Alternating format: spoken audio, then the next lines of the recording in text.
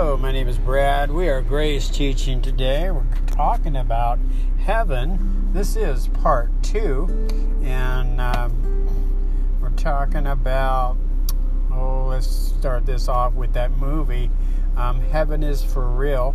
Now, we're not trying to promote that movie or anything, but we did watch that, and we were really encouraged. If you haven't watched Heaven is for Real, it's a true story about a boy named Colton who was really sick and was absent from the body, present with the Lord spiritually, and he came back. The Lord allowed him to heal, and of course he shared his experience about heaven and what it was like to spend time with Jesus.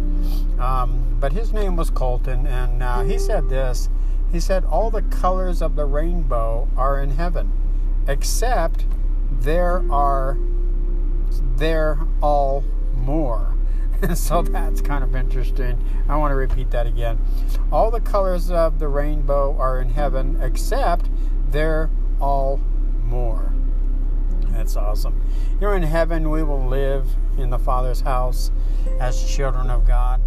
In fact, Jesus talked about this in John 14, verse 2. Many people think that we're going to have a mansion, that he's gone to prepare a mansion. But in reality, Jesus just said this: to all those who accept him, to those who believe in his name, God has now given us the right to be called his children. So as children of God, when we're absent from these bodies, present with the Lord, we will be in our new bodies, in our new home. Jesus said, my Father's house has many rooms. If that were not so, would I have told you that I am going there to prepare a place for you? So we're invited to the Father's house, and we're going to have a room to stay in. That's basically what that means. Both Jesus and the Apostle Paul described our home, heaven, as paradise.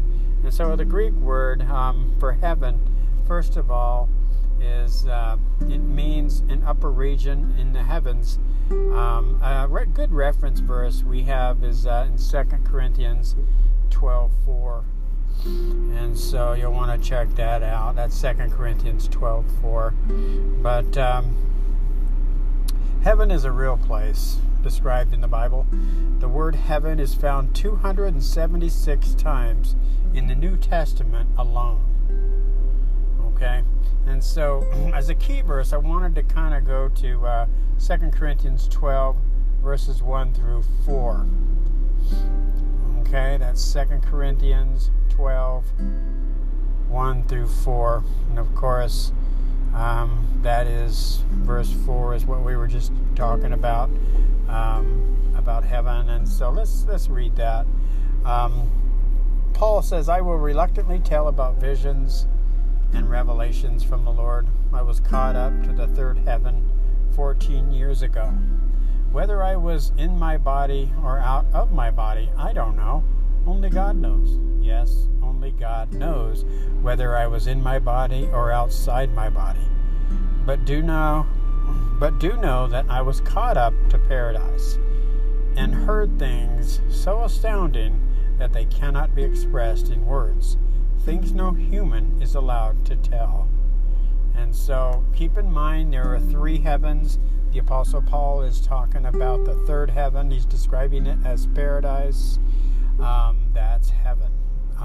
Now, if a third heaven exists, there must also be 2 other heavens, right? Well, the first is most frequently referred to in the Old Testament as the sky. This is the heavens that contain clouds, the area that birds fly through. Okay, the second heaven is interstellar, outer space, the universe, which is the abode of the stars and planets and other celestial objects. That's found in Genesis chapter 1, verse 14 through 18. In heaven, we will have new bodies. That's right. We're going to have brand new bodies to live in that will never break down. They will never get sick. They will never age. And they will just keep going forever. And so that's neat. The Apostle Paul talks about this in 2 Corinthians 5, verse 1, where he says, we know that the earthly tent we live in will be destroyed. Speaking of these earth suits. But we have a building made by God. It is a house in heaven that lasts forever. Human hands did not build it.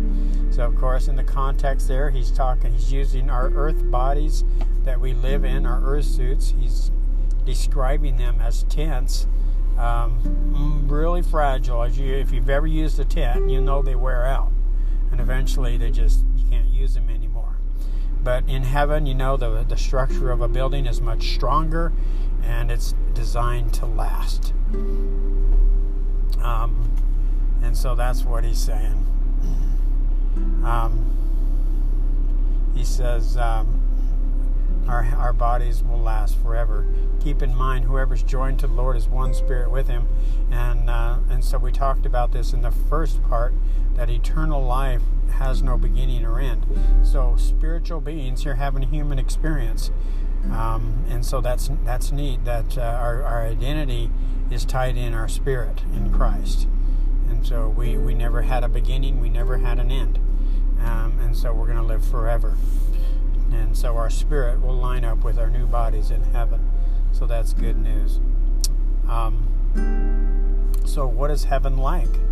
Many people ask this question. What is heaven like? What does the Bible say heaven is like? Well, the Apostle John was privileged to see and report on the heavenly city. In the Revelation 21, verse 10 through 27, he says, the angel carried me away by the Spirit to a very large and high mountain. The angel showed me the holy city, Jerusalem. The city was coming down out of heaven from God. The city was shining with the glory of God. It was shining bright like a very expensive jewel, like a jasper, and it was clear as crystal. The city had a large, high wall with 12 gates. There were 12 angels at the gates. On each gate was written the name of the 12 tribes of Israel. There were 3 gates on the east, 3 gates on the north, 3 gates on the south, and 3 gates on the west. The walls of the city were built on 12 foundation stones. On the stones were written the names of the 12 apostles of the Lamb. The angel who talked with me had a measuring rod made of gold. The angel had this rod to measure the city, its gates, and its wall. The city was built in a square. Its length was equal to its width. The angel measured the city with the rod. The city was 12,000 stadia long, 12,000 stadia wide, and 12,000 stadia high. The angel also measured the wall. It was 144 cubits high. The angel was using the same measurements that people use. The wall was made of jasper. The city was made of pure gold, as pure as glass. The foundation stone of the walls, the city walls, had every kind of expensive jewels in them. The first foundation stone was jasper, the second was sapphire, the third was chalcedony, the fourth was emerald, the fifth was onyx, the sixth was carnelian, the seventh was yellow quartz, the eighth was beryl, ninth was topaz, and 10th was chrysoprase, and the 11th was jacinth, 12th was amethyst. The 12 gates were 12 pearls. Each gate was made from one pearl. The street of the city was made of pure